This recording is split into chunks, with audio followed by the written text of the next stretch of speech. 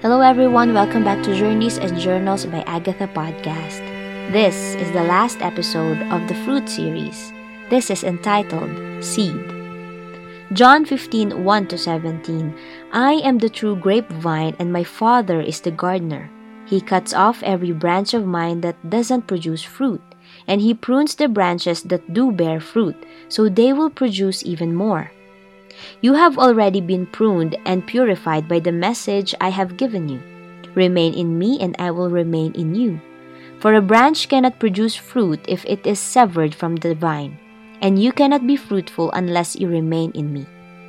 Yes, I am the vine. You are the branches. Those who remain in me and I in them will produce much fruit. For apart from me you can do nothing. Anyone who does not remain in me is thrown away like a useless branch and withers. Such branches are gathered into a pile to be burned. But if you remain in me and my words remain in you, you may ask for anything you want and it will be granted. When you produce much fruit, you are my true disciples. This brings great glory to my Father. I have loved you even as the Father has loved me. Remain in my love. When you obey my commandments, you remain in my love, just as I obey my Father's commandments and remain in His love. I have told you these things so that you will be filled with my joy. Yes, your joy will overflow. This is my commandment. Love each other in the same way I have loved you. There is no greater love than to lay down one's life for one's friends. You are my friends if you do what I command. I no longer call you slaves, because a master doesn't confine in his slaves. Now you are my friends, since I have told you everything the Father told me. You did not choose me. I chose you. I appointed you to go and produce lasting fruit, so that the Father will give you whatever you ask for, using my name. This is my command. Love each other. What a great way to end this series through the Bible telling us that Jesus is the true vine. So much wisdom can be found from this passage. The first thing that I have noticed is how the roles are defined. The Father as the gardener, Jesus as the true vine, us, man, the branches. But it seems like the fruit is still unclear.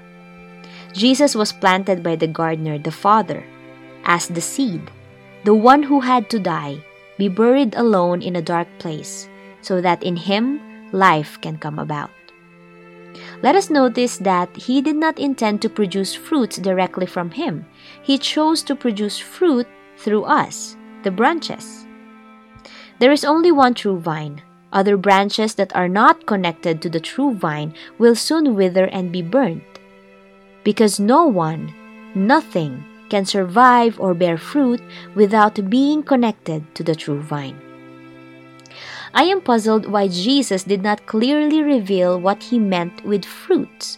Believers today can think of many things about what this fruit is or what being fruitful means. If this is the only way not to be thrown into the fire and be cut off, then it is vital to know what it is.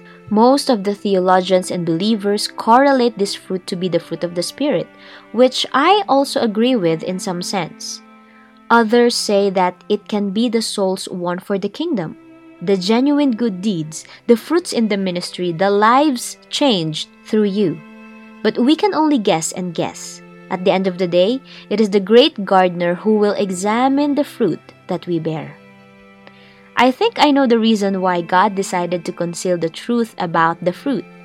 Man is too creative and even wicked that if man knew about the exact fruit that the Bible is talking about, then he can make a way to fake it. Man cannot fool God, but man can fool man. I see God protecting us from the false leaders and believers who can fake the fruit, but they can never fake the true connection to the vine. We sometimes think that producing fruit is enough, but no.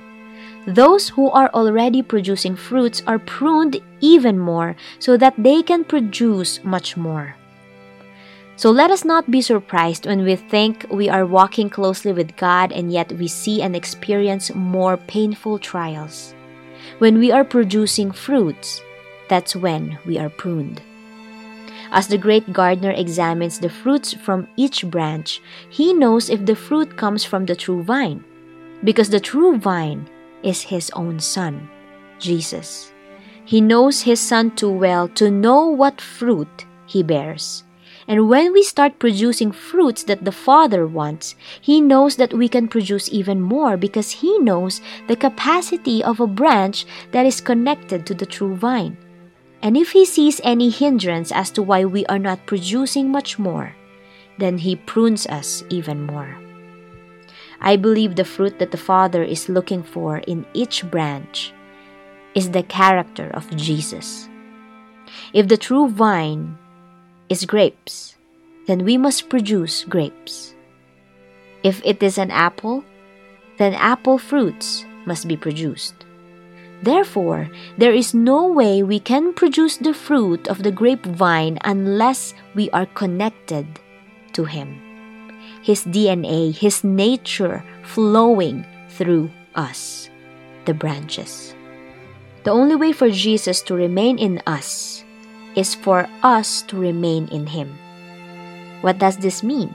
Remaining in Jesus is to be in constant communion with him, not sinning against him, and this is possible if we let his words remain in us. Not sinning is possible if we know and keep his commandments. Producing much fruit means you are Jesus' true disciples, becoming like him. This gives glory to the Father, because the Son radiates the Father's glory. So when the character of his Son is multiplied, then there will be more people who can radiate his glory. Therefore, when we bear the fruit of the character of Jesus, we give glory to the Father. To end, the passage concluded with phrases and words like joy, dying for a friend, and love. Love is the very reason why Jesus came, and dying on the cross is the ultimate manifestation of his love. When Jesus died, he did not die for his slaves. He died for his friends. And there is no greater love than this. Remember how he died for us when we were still sinners?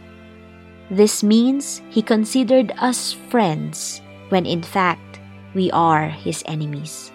The command is to love one another. This command is easy to obey if we are connected to the true vine.